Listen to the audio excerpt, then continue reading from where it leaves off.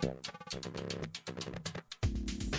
following podcast is brought to you by Astro Panda Productions. For more information or to find other great shows, visit astropandaproductions.com or visit the Astro Panda Productions page on blogtalkradio.com.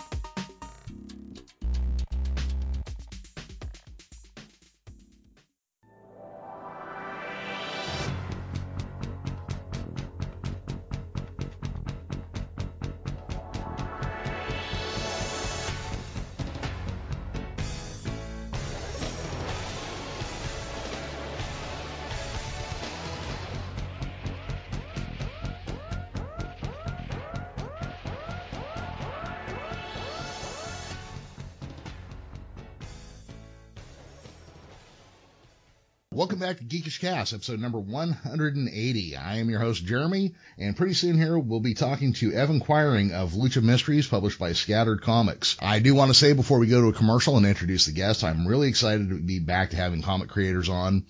It has been a while. As you know, in January, we kind of quit doing the live episodes for a while because my broadcast partner, Paul, was deployed with the United States Air Force, so we held back on that, and then through January and February, I had an uncle and my father both got ill and passed away in February, so my regular episodes fell off. So the only guests I was accepting there for a while were people who were actually coming to me, and if I felt like a human being and could do it.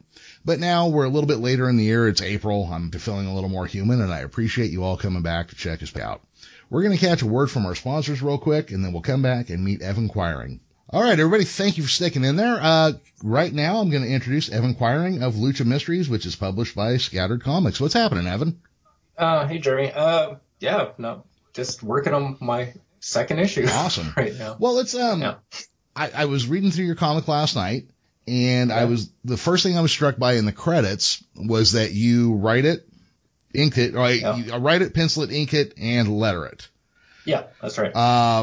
So where did you first get turned on to comics? Let's start with that, and then we'll get into when you started doing all that other stuff.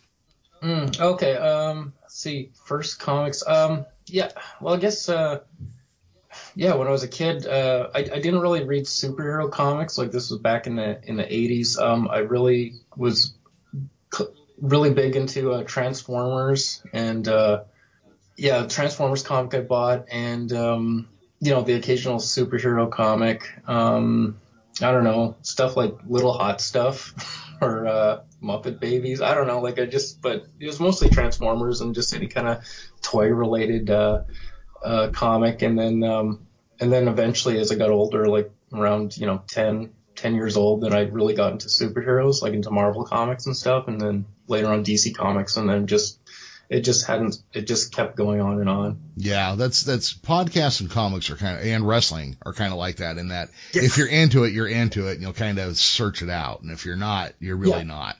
Yeah. Mm-hmm. Yeah. So to this day, are you more a Marvel or a DC guy, or do you have a favorite, or are you just kind of a fan in general? I'm really, I like both equally.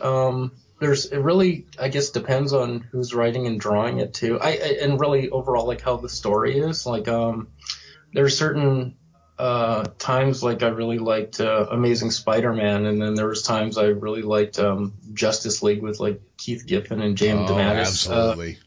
And like that, it was really great stuff. There was stuff when Carl Kessel was writing Harley Quinn and the Dodsons were drawing it. I really like that. So it really depends. Like, I don't really like seek out like names per se, but if something really catches on, then I'll, you know what I mean? Like, if it's just the overall story, the overall package, and if I like it, then I'll go with that. But yeah, I've never really been I'm a bit of both. Like, I like Marvel, DC, and any other publisher. Like, I like Mage by Matt Wagner, and Grendel. And yeah, so basically, and Love and Rockets, which is probably my favorite comic book of all time. Yeah. So the Hernandez brothers. Yeah. And right now I'm reading or collecting a book from what is it now? I can't remember the publisher's name, but it's called Night Wasp, and it's really good. It's really funny. It's actually one of those comics that made me laugh out loud. So and it's really well drawn too. Well, and what's it called? Night Wasp. Night Wasp. Yeah. Okay. Yeah, it's a good read. I'll have to keep an eye out for that. Yeah, Justice League. The Giffen Justice League is one of my favorite periods of all time in comic books. Yeah. And I recently just finally got around to reading like the follow up. Like it was like not necessarily the Justice League or formerly known as the Justice League. I can't believe it's not the Justice League. Yeah, and it was like, and Kevin Maguire was drawing it, and it was just, like sometimes they're just like certain creative teams or whichever, like it just works, and it's just like like the best stuff really. So, but yeah, I like that. I didn't like all the Justice League stuff. Like I really wasn't crazy about Mr. Nebula or the Scarlet Ski. Oh, Scarlet Skier was okay, but yeah, like that was kind of. But then there was other stuff that was great, like when Adam Hughes was like drawing it. That was really good. So. Oh yeah, they can't all be winners, No, exactly. So. Yeah. If they never had bad issues, you'd never know what a good one looked like. Yeah, exactly. Yeah. So, Well then, okay, so how did you, obviously now you write pencil, ink, and letter. What did you want to do first? Were you writing first? Were you drawing first? What was your journey to actually doing comics? I guess when I was like in the 7th grade and I was really into, so that would have been like the late 80s. That's when like, the first Batman movie, or like the Michael Keaton Batman movie came out. And I really didn't know, I could draw a bit, maybe a little bit better than the other kids, but I was mostly like, I'll be a writer because I can't really draw as good as, like I could do cartoony stuff, but then when I went to like a comic store here in Winnipeg, it was called Book Fair, and there was an ad, like a little flyer, and it said, "Tired of the drawing doldrums? Call me, and I'll teach you how to draw like comics." And this guy's name was Bill McMahon, and he's a comic book artist, or a local comic book artist. And then so I saw that, and I asked my mom and dad. It was like, this guy, because I was like in the 7th grade, and I couldn't go to university yet or anything like that, and there wasn't like a heck of a lot of art programs, especially for comics, back in like 1989. So then, my parents called him up and sort of did like a little background check and stuff like that. And then, so I'd like go to his place and take like little like art lessons. So, he basically just told, like, that was like my foundation in drawing. Basically, it was like, okay, you start with, you start with a basic stick figure and then build it up from there. So I did that. So then I was like, oh, I want to be a comic book artist. So throughout like junior high, I was determined, like by the time I graduated high school, I'm going to be, a comic book artist. Up until then, I went to a friend's house and they were playing guitars, and then I decided I want to be in a rock and roll band. Oh, yeah. So I was learning how to draw and learning how to. I took guitar lessons then, and then because I really wanted to be in a band, so I was like, okay, by the time I get out of high school, I'm going to be in a band. So it was, so that was kind of the two things. But eventually, now that I'm like a lot older, I was kind of like, I think I like comics because I can get a lot more accomplished, doing that. So, I can do some basic coloring, but I'm not as good as, other guys. So, I might eventually do a book where I just do everything, but up until now, like I just figured my coloring's not to a quality that I really like it, so I was like, well, I'll just like hire a colorist. And so went with that. But yeah, that was basically like the start of me wanting to be a comic book artist. And then, that's basically where it all started. Okay. Well, and then I got to ask specifically about lettering, because of all the small press creators I've talked to, most of them are either completely caught off guard or come in with some previous knowledge, but lettering is one of the most important things in comic books that people normally overlook. Yeah, it is. And I basically learned it all the hard way. Now, just want to let everyone know I'm not like a professional letterer. I just do it because I'm already paying a colorist. So I'm always like looking up lettering tutorials and learning what not to do, because I did some lettering for some other comics just to help some friends out and stuff. Because they're just like, I need this book lettered, and it was like, okay. And but then they were actually like published creators, and then the editor saw it and said absolutely not. And I was kind of like, ah, crap, you know. It's like I spent all this time, but on the other hand, it's like, yeah, they're absolutely right. So back to the internet to learn some details. So I mean, I'm trying to like, it's like, okay, well, I'll just letter my own stuff, but I always like check out tutorials and just to keep myself updated and try to study it as much as I can. So you know what I mean? Like, I'm not a professional letterer, but I'd like to think I get the job done. You know, like it's like, okay, it's legible. The font's not is okay to, you know, pretty decent to read, and you get the idea across. So, you know, and it looks like kind of at least pleasing to the eye. So, I try to do that, but I'm always like that's the thing with comics. Like, you're always learning and always, or just like life in general, you're always learning new things. You can't really just stop and, you know. I don't know. I guess that's like being an artist or writer. You're always evolving, I guess. You know? Well, and in the case of a letter, you're both an artist and a writer. Mm-hmm. Yeah. So, and that's the other thing, too, is like if I'm writing a story, I kind of like, you know, I already know where the word balloons are being placed, and I'm really big on pacing, you know, like story pacing and stuff like that. So, you know, or how to set, you know, where they all go and like set the tone and set the mood kind of thing. So, that's another thing that's important too, because it's like comics is I mean, when I went to San Diego Comic-Con, I think it was back in 2001, there was like so many panels, and one of the things was in comics, I can't remember who, I think it might have been Mark Chiarello who said, but there is no right or wrong way to do comics. It might have been Mark. I could be wrong. It was such a long time ago, but it was this DC editor saying there's no right or wrong way to do comics, but there are certain rules that, you know, if you want to get ahead of the game, that you should follow, kind of thing. But it's like you learn the rules first, and then you can bend them afterwards. Right. You know. So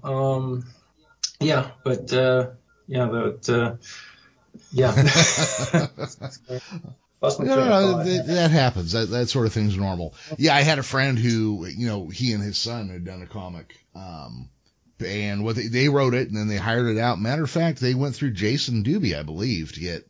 Yeah. Matter of fact, I think that's where I met Jason, was from following up on a conversation with these guys. But they did all this stuff, hired all these artists, and then hired some. I think it was, God, I'm probably gonna get this wrong, but they hired a letterer who didn't do such a great job. They sent it in and they got rejected. Then they paid somebody else, and it got picked up by Caliber immediately. Okay, right. Okay. And so I'm actually working on putting an episode together just with letterers here pretty soon. Yeah, it's very it's very important. And that's the thing. They're kind of like the unsung heroes, you know. Because I mean, and it's the thing that's like taken for granted. But I mean, you can really I'll see like some indie comics that are not lettered well, like. And again, like, I'm not a professional letterer or anything like that, but I like to try to just get the job done. Sure. You know, like it's legible, it's pleasing to the eye, it's not jarring. But then there's some indie comics, and then immediately it's like the editor and me will be like, oh, I would have done this and this and this, you know. Yeah, absolutely. But that would be great. There, if you could get to Todd Klein, who's like been around in the business for, I don't know, since I'm going to say the 70s. Oh, wow. Actually, I'm friends with local comic book artist and writer Laverne Kanzierski, and he's writing a book for Renegade Press right now called Hope, and he's also the colorist on DC Comics Raven, and he started I don't know if you remember a company called Digital Chameleon back in the 90s. This is when computer coloring started. I do remember the name of that. It was who used them? Somebody was. DC used them. Okay. And then that's like basically Laverne was one of the first people to realize that, hey, because he was a colorist in the traditional sense, and then when Photoshop came up, he's like, this is a much versatile way. You know what I mean? Yep. Like, it's a different tool kind of thing. Like, so he did that, and he and a few other local artists like Chris Chuckery, they basically formed Digital Chameleon and then started that. So, you know, and you can get like a lot more comics done, more quantity and faster kind of thing, and sometimes a lot of ways better. But anyways, Laverne had shown me, he has I'll go to his place and we'll hang out, and he'll show me like original comic book art and stuff, and it's just I'll stare at it for like half an hour or whatever. And he showed me one that Todd Klein did, like a sample, and it is impeccable, like just this man's lettering skill. So yeah, again, letterers are really the unsung heroes of comics, So yeah, that'd be Absolutely. great. So is Winnipeg a big place for comic book artists? Yeah, and I'm gonna say yeah. I would have never thunk it. Yeah, that's the thing. Like, there's a lot of, like, basically any cities, basically anywhere that you think, like, you don't know until there's, like, a convention or something like that. And then you see, so, like, we got, let's see, we got, from the old guard, from the 20th century, we got Laverne, who started. We got this guy named Nick Burns, George Freeman, who drew Captain Canuck in the 70s, and he drew a lot of stuff for Marvel Comics. He was, like, basically the first, one of the first pro comic professionals in Winnipeg. So you got Laverne, there's Chris Chuckery, and nowadays you got new guys like Nico Rudolph. Let's see, there's Nico. I'm trying to remember all the names, and sorry guys if you're listening. Donovan Yasiak, who colored the first issue of Lucha Mystery, so now he's coloring Captain Canuck. I'm trying to think. Scott Henderson, a really good artist. Let's see, Greg Chomachuk. I'm trying to think. My friend Marty Emanuel, who's doing comic, and and if my mind just goes blank right now. I'm trying to remember. No, I didn't realize there were that many there in Winnipeg. I always kind of think of that as being. Not well, it's just like when I found out what a creative community Salt Lake City has. I was just, if it's not LA or Vancouver, I'm always like shocked. Like, oh, I had no idea. Yeah, right. Yeah, well, that's the thing, and so it's there's a couple of us certainly, but yeah, it's funny because it's like we all know of each, like it's not like we're all super buddy, but it's there is a group there, and they're all great artists, so. Nice to see, So, and especially when you see, go say out of town, you see someone else from Winnipeg. You know what I mean? Then it's kind of because Winnipeg's like not that big. I think we're. So what's the population? Yeah, 750,000. Thank you. Oh, see, it's about twice as big as I realized then. Mm-hmm. Yeah. It was, it's kind of it's a good city, especially if you like, if you want to do like creative stuff, like it's it's kind of good. There's like the communities are small and separated, but it's there, Okay. And if you look for it, you'll find it. So some good stuff. Well, that's where my West Coast liberal bias kicks in. I don't really understand, Midwestern and Eastern cities at all. Hey, neither do I. Did you grow up there? Yeah. Okay. Yeah, I grew up here. Yeah. Well, all 41 years. Yeah. Yeah. Well, it could have just been one of those deals where you like transplanted at some point, but Yeah. So I got to ask then, how did you end up hooking up with So Jason Doobie, who's the publisher of Scattered Comics, and the greatest thing to happen to indie comics. Yeah. Well, so what it was is I kept, I do interviews with people like yourself who do indie comics, and I don't care if they came from San Mateo, California, or somewhere up in your neck of the woods or back east. I kept hearing Jason Doobie of Scattered Comics, Yeah. So, I basically. Oh, sorry. No, what was your question? No. What I was going to say is, so I certainly agree with your statement there that it seems like he's doing more for indie comics than just about anybody is. I mean, actual indie. I don't count Image as an indie comic company. Oh, and there's all the Greyhounds in the room. Okay. I don't count that as an indie comic company anymore, but, so how did you fall in with Jason? Well, basically, I was starting Lucha, and when I want to release Lucha Mystery, I figured, well, I'm not going to just submit it. Like, I'm not just going to do a few pages and then that's it. And like, oh wait, I'm going to wait till the entire book's done. So my plan of attack was, once the first issue's like in the can, then I'll submit it around. And if no one picks it up, then I'll just publish it myself. Right. So either way, it's getting out. Right. So I went online and basically did a search of what companies were taking, creator-owned material. And I think I submitted to about 8 companies, and like I saw Scattered Comics, and there was a friend of mine, or when originally, like, Lucha Mystery, in 2010, I did an issue, but it's called Los Luchadores Misteriosos, which is essentially like Lucha Mysteries, like the revamped reboot kind of deal, kind of thing.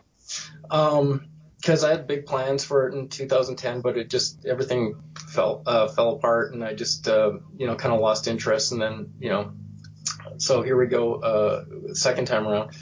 And I think I can draw a lot better now than I could in 2010, and write a lot better too, that's for sure. Anyway, so back in 2010, I was with a collective, or I guess a small publisher called Ronin Studios, and there's a book called The Edge, and it was by a guy named, the writer was Marvin Wynn. So I noticed that Marvin, years later, The Edge was being published by Scattered Comics. So then, I just sent Marvin a message and like, hey, remember you from the Ronin days? And it's like, what's Scattered like? Are they any good? And he's like, yeah, they're fine. They're great. And I was like, okay, cool. I just wanted to, double check on that.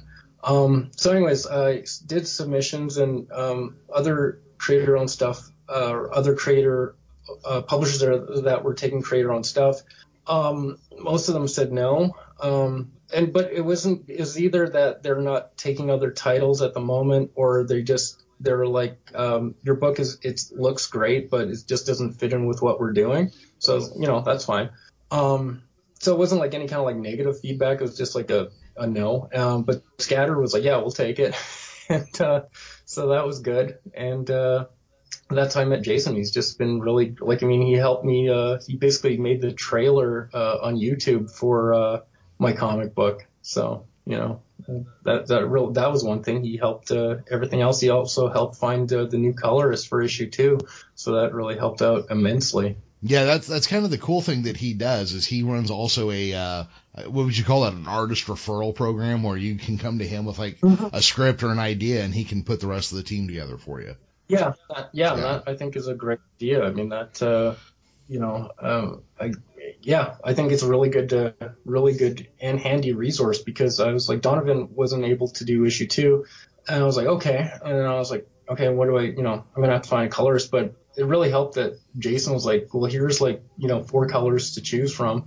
And then I was like, okay, I like this guy, and is he available? And then he did it. And his name was Diego Vasquez, and he's from Mexico City. And he already colored the cover to issue 2, and it's great. So, and it was, and I owe it all to Jason. That's amazing. So let's talk about this real quick then. So your book is called Lucha Mysteries. First off, I got to ask, I know you're a wrestling fan, but is the lucha style popular in Canada? Yeah, I mean, it's, wrestling's popular, and we have like, I don't know, where do I start? Okay, well, if you're a wrestling fan, like Chris Jericho's from Winnipeg, and like he wrestled in Mexico. He also wrestled in Japan and stuff like that. But there's I guess the lucha culture obviously is not as, like, people know about it here in Winnipeg. But I mean, it's obviously more embraced in like Southern California, right? Texas. Right? Yeah, exactly. Like that kind of thing.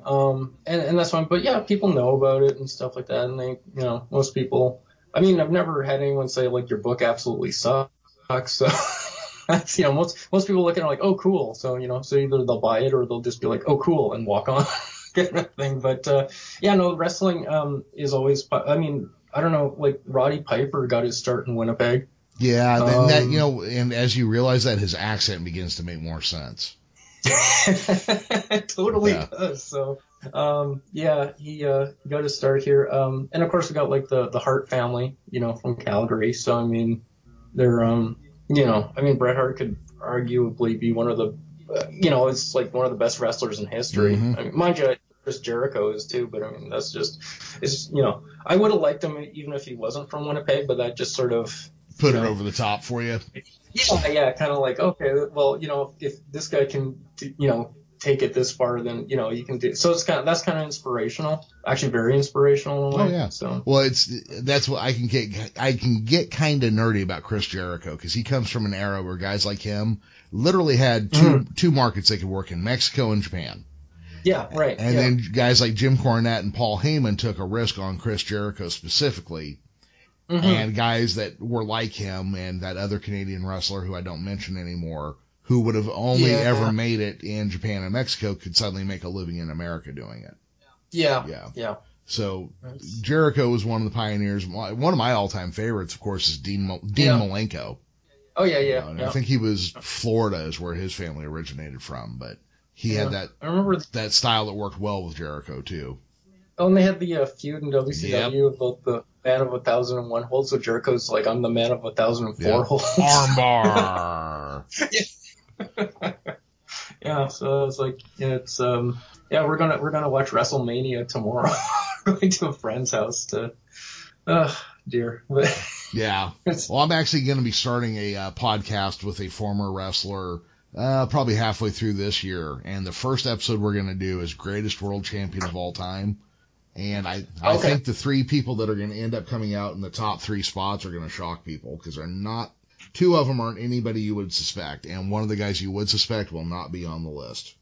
Okay. So that's going to be fun. Okay. I'm a big old school wrestling fan, but I don't really care for what Vince McMahon has done to wrestling in general. They just need good. I mean, here's the thing. Like in the late '90s, I think it was like, and this is just me, like total fan speculation. I don't know anything. Yeah, like, I got you.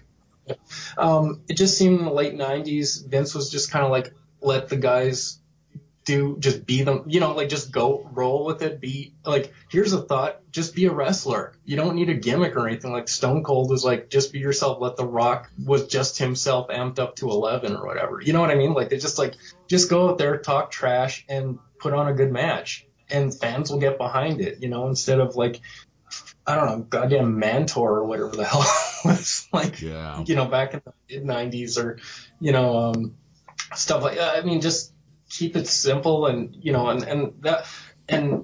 the late 80s, they like titles also meant something. Like they only had like, 4, they had the heavyweight, intercontinental, tag team, and then they had like a women's championship, and that's it, and like have it mean something. Have your feuds mean something, like just don't just have like a match, like give it like a reason why, but don't make it super convoluted either. Well, one of my biggest problems is, they destroyed the wrestling world. So they destroyed the territories. They did all this stuff, and then they became really the only game in town.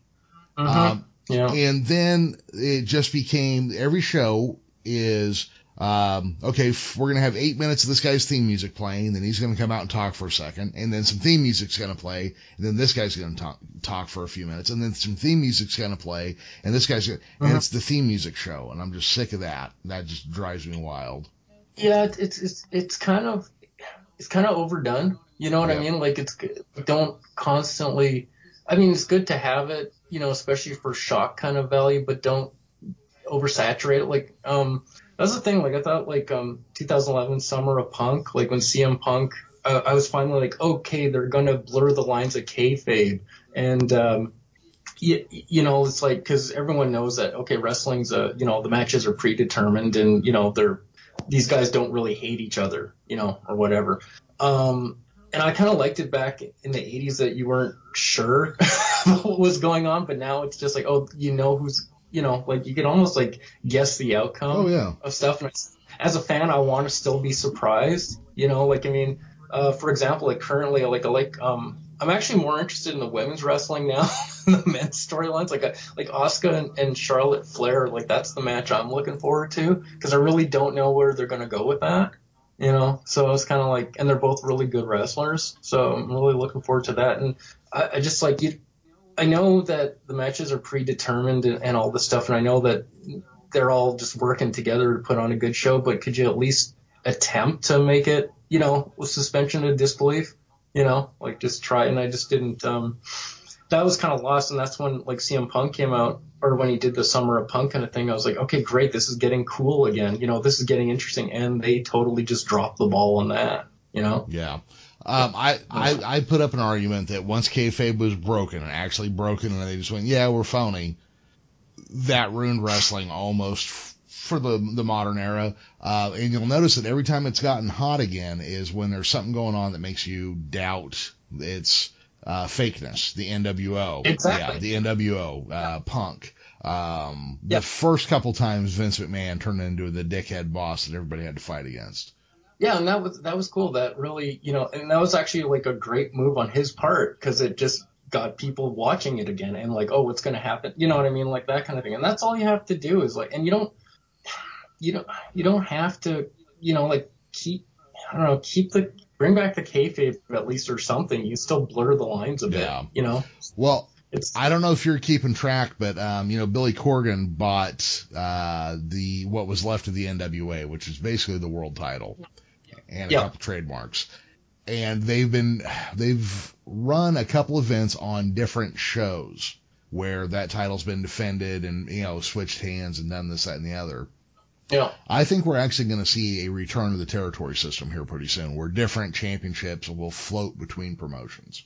Yeah, it just might very well happen. Yeah. Just as because that could very well be an option. Well, because let's compare it to comic book artists now and things. There's guys out there that have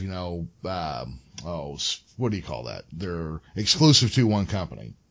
But most people who do something artistic or or technical in that way are freelance to the point where they have to go out and hustle and find the next gig, and kind of like the guys that work for Jason or that you hire for colorists. They're trying to turn over work fast. Well, one of the things with pro wrestling is they've always been treated like freelancers, even though they weren't given the freedom to freelance. Yeah, that's right. But now you have guys like Johnny Nitro have figured out how to make a living without working for Vince McMahon. Kenny. He's actually underrated.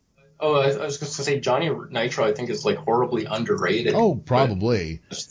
Yeah. But now you got these guys that are out there hustling. Cody Rhodes is another one. Yeah, right. Yeah. Matter of fact, I'm sitting there. I am wearing today the American Dream Son of a Plumber T-shirt today as we record. But these guys, they can now make a living kind of moving around between, indies and ROH and selling their own T-shirts and New Japan. And there's an explosion of small companies now, kind of like comic books as well. Yeah, exactly. Well, it's like Pearl Jam said, it's evolution, baby. Yeah. But it's kind of interesting where it's going to go. Every year I keep reading about how the amount of people buying DC, Marvel, and Image comics are slipping. But, every year I go to these conventions and I see indie guys selling out of stuff. Yeah, you know what? One of the things, here's my thing. It's just like talking about comics, like when it comes to editorial, with my books, what I want to do is like, okay, like Lucha Mystery takes place in 1964, right? And it's going to take, like, everything is going to happen between 1964 and 1965. And I'm doing another book, starting about another book called Murder City Devil, and that takes place in present time. But I like comics that take place in real time, like say Savage Dragon, or Nexus, like what happened when it was published 20 years ago, that happened 20 years ago. Right. You know what I mean? I'd like to, and I like to see that change. I understand like with Batman or Spider-Man, you got to keep something status quo, but it would be nice to see it evolve even a little bit more. You know what I mean? Like just, this is just me. Like, remember Spider-Girl, like from the 90s? Yeah. Okay. And I thought that was like really neat because it's like, okay, what's happening with Peter Parker and now him and Mary Jane have a daughter and of course she has power. And I thought that was like really neat, that was I just would like to see, I'm not saying like have Batman be like, super old or anything, but a little older now. Like he should be about Dark Knight age, would be kind of neat. I don't know. Or just like, I'd like to see characters evolve, if not, not in real time, but a little bit for like, Peter Parker would be now 30 or something, or in his mid 30s, but he can still go, as Spider-Man, like just something, I don't know. Did you see the comic that John Byrne did, probably 20 years ago called Superman Batman Generations? Yeah, I did. And some of it was neat. Some of it was okay. Yeah, you're right. But it kind of followed your idea there where you actually watch them age as the story runs. Uh-huh. Yeah. And I kind of like that. I mean, that's what I do with my comics. Like, I mean, like if, like, again, like with Lucha Mystery, it takes place the stories take place 1964 till 1965. And then, you know, so if it was nowadays, like Ray Diablo would be dead, you know, because he was like born in like, you know, the late 20s and stuff like that. So, absolutely. But I'd have like, you know, some sort of legacy go on, or, you know, whatever. But I like that kind of stuff. Like I said with Savage Dragon, like now his dragon's son is the Savage Dragon. So I think that's kind of neat, you know. And if you want to read the old stories, then read the old stories. Yeah, absolutely. The only problem I have with that is the 2 or 3 interactions me or friends of mine had with Eric Larson. The guy was a dickhead. Oh, really? Capital D. He kind of badmouthed my kid right in front of me about 15 years ago. Okay. Yeah. To the point where I wanted to punch him in the neck, you know. And then years before that, a buddy of mine tried to get an interview with him back in the zine days of the 90s. And was basically told to lump off, and then something else happened to another friend of mine. It's just enough that even if I don't have the details, I still have the anger, you know. Okay, yeah. Sure. Yeah, I met him once, and he was yeah, all right. Well, you know, not everybody has a great occasion. I mean, it could just be I heard every bad story, but, you know. Yeah, I don't know. I mean, I haven't really – I'm trying to think of creators I met. No, I don't really – I mean, I can tell, like, sometimes I want to talk to them, but they're just busy or just whatever. It's like, I got to go. It's like, that's cool, but I don't know. Yeah, I don't know. I met Eric, in like a San Diego. No, I met him in Chicago Con 2004. And as a friend of mine and I were doing a book. It was called Hardcore Ray Gun. Hi, Jason. And we sent it to him, or we went to his table and he just, you know, we were like, we don't expect you to give us like, you know, to do a review now, but here it is and stuff. Here's our sample. He looked at it, he's like, oh, this looks pretty nice. So I was like, okay, well, that's not a denial. No, that's cool. Yeah, that was it. But I mean, you know, that that was okay. But yeah, I'm sorry to. It's not it's never pleasant to you know, meet someone that you know what I mean, like kind of admire. It's like, oh, great, you know, but I guess that's life sometimes. So yeah, no, it doesn't get up my nose too bad. He's just one of the ones that I'm just like, geez, every interaction, you know. Yeah. Well, so let's talk a little bit about your book since we're starting to wind down on time here. What is Lucha Mysteries about? Lucha Mystery is basically the adventures of Ray Diablo and other super-powered luchadors that run around and save San Diego in 1964. Basically, I have it like in the first issue, now available on IndiePlanet.com and Comixology and Comics Drive-Thru. Is that basically it starts off with basic wrestling, you know, Luchador Wrestling Federation or whatever company. The U.S. government shoots down a flying saucer while the luchadors are having an outdoor battle royal. The fallout from the saucer basically gives them superpowers, but you find this with the following issues. Okay, so there's like one luchador in the first issue, Fantasma Verde, or Green Ghost, that finds out he can turn invisible. Issue 2, Ray Diablo and the other luchador, Ave de Fuego, they start discovering their kind of developing powers. So as the series goes along, these luchadors discover powers, but then they're like, a lot of them are like, well, what do I do with this? Some of them want to be superheroes. Some of them want to be superstars. Some of them just are like, the hell with this. I'm just going to rob a bank because who can stop me, you know, kind of thing. So it's basically follows like what they do with their powers kind of thing and how they deal with it. And it's basically Lucha Mystery is like my love letter to B movies. I really love B movies from the 50s and 60s. And pretty much like anything like that was shown on Mystery Science Theater 3000.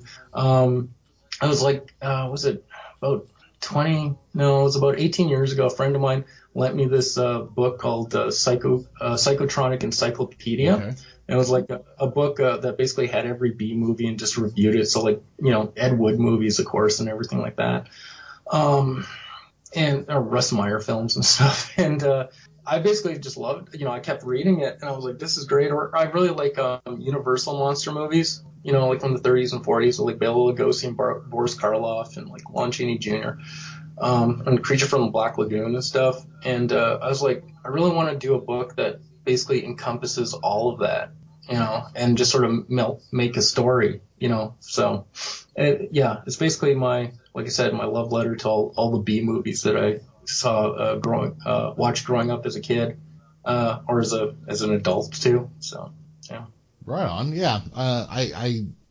I love all that stuff as well. And I've read that first issue, and it does have almost everything from that era you could want. It's got elements of Plan 9 from Outer Space. Yeah. Kind of, well, I don't want to give away too much, but all the things that were used to create paranoia in 1950s Pulp Fiction or movies, nuclear missiles, aliens, the undead, Mexicans. Yeah, it's all right there.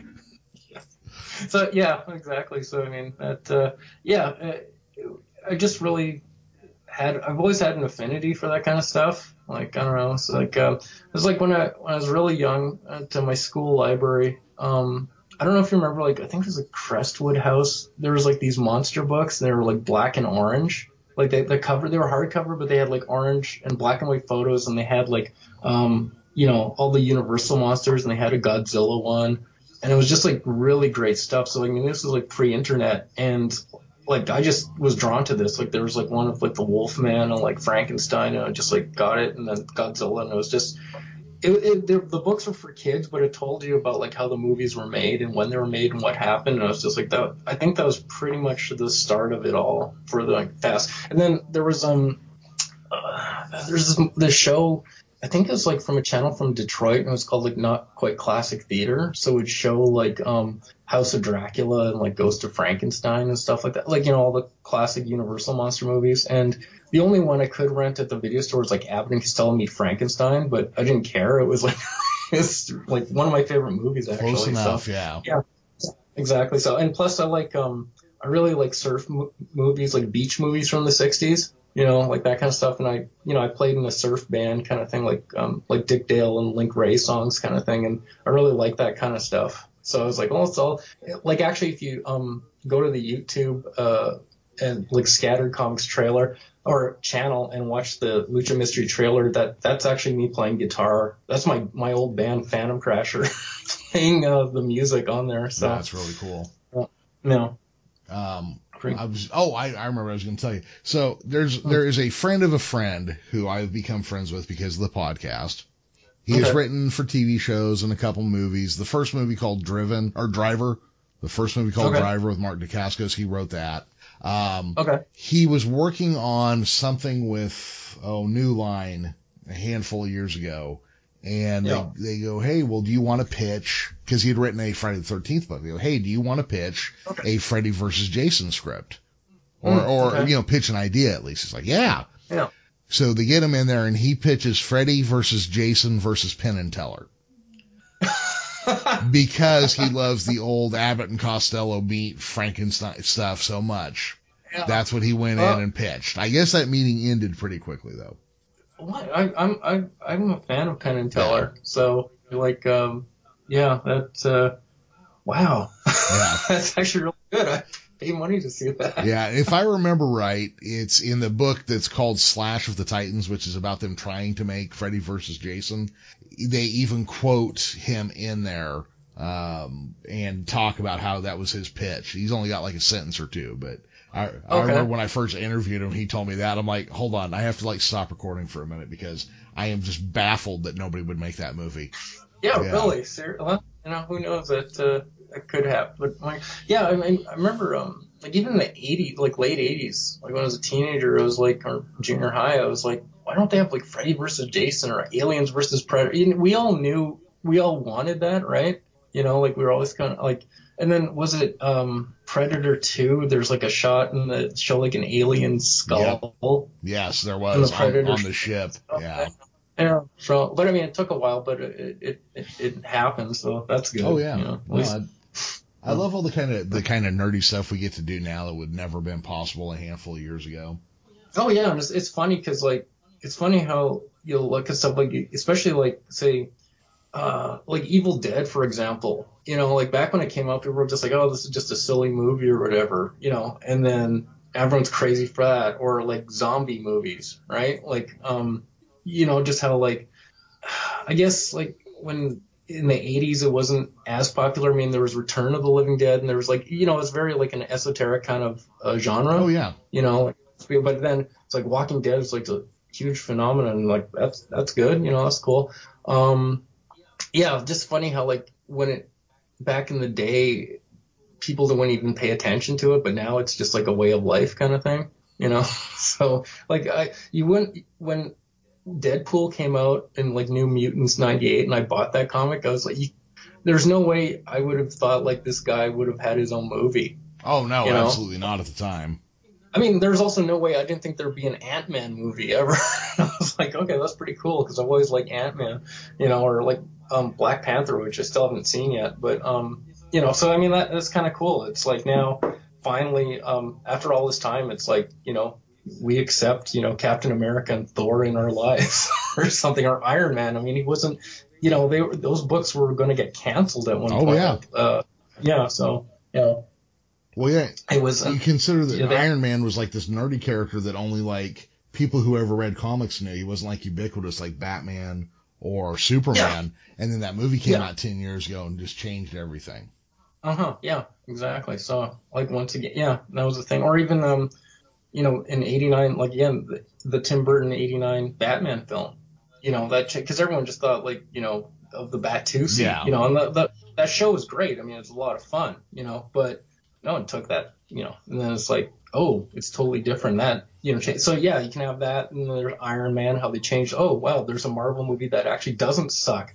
So that was kind of, I mean, because up till then, there was like that Fantastic Four movie that would never saw the light of day unless you knew a guy. You can get that now if you search hard enough. Yeah. No, you don't want to.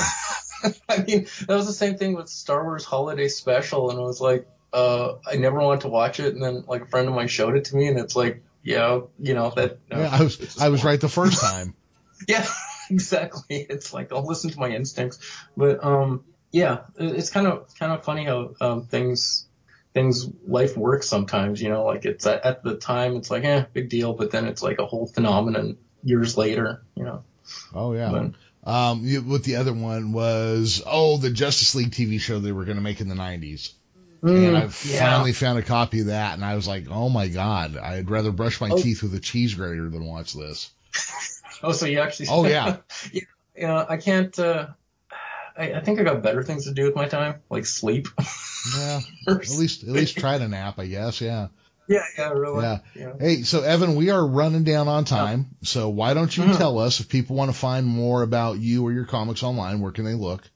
Okay, we got Jason and I made a Lucha Mystery fan page on Facebook. Okay, so it's Lucha Mystery, spelled as a sound, Lucha, and then Mystery.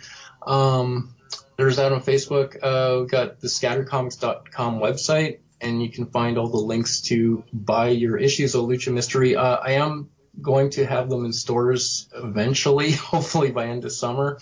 But for now you can go to indieplanet.com to get the first issue of Lucha Mystery. You can go through Drive-Thru Comics if you want a digital version, and you can also go to comiXology.com if you want a digital version. So yeah, you can find me that way. Yeah. Awesome.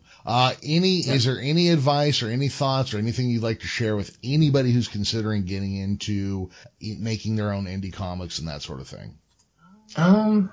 Just do it, I guess. I mean, I spent most of my early youthful adulthood thinking. So I had a lot of self-doubt, and just finally now it's like, okay, you're good. We're good to go. It's like, just get it done. Get it done, son. So, and it's, so far, I mean, it's been a lot of fun and a lot of positive feedback and really good. And, if anything, people are saying, when's the next one or the next one or when are, so that's it's like, okay, all right. So I will, answer those, that request. So yeah, I guess the only advice is, just get it done. Don't work. I'm not expecting to make $1 million or to reinvent the wheel or anything like that. I just want to tell my story. I just have some stories I want to tell and just get it out there. And just the fact that I got it done and it's like in printed form and in digital form, that I'm satisfied with. Have you actually held a printed copy of your book yet? Mm-hmm, yeah. Was that the first, was that the first of your works that you'd held? No, I've done some other, like I've been drawing or toiling in the indie world, for other, writers and publishers since 2002. So yeah, anytime I get like a hard copy or printed copy of anything I've worked on, it's the best feeling. It's just great. It's like, okay, this is good. It's like, this is real. This is a concrete thing now.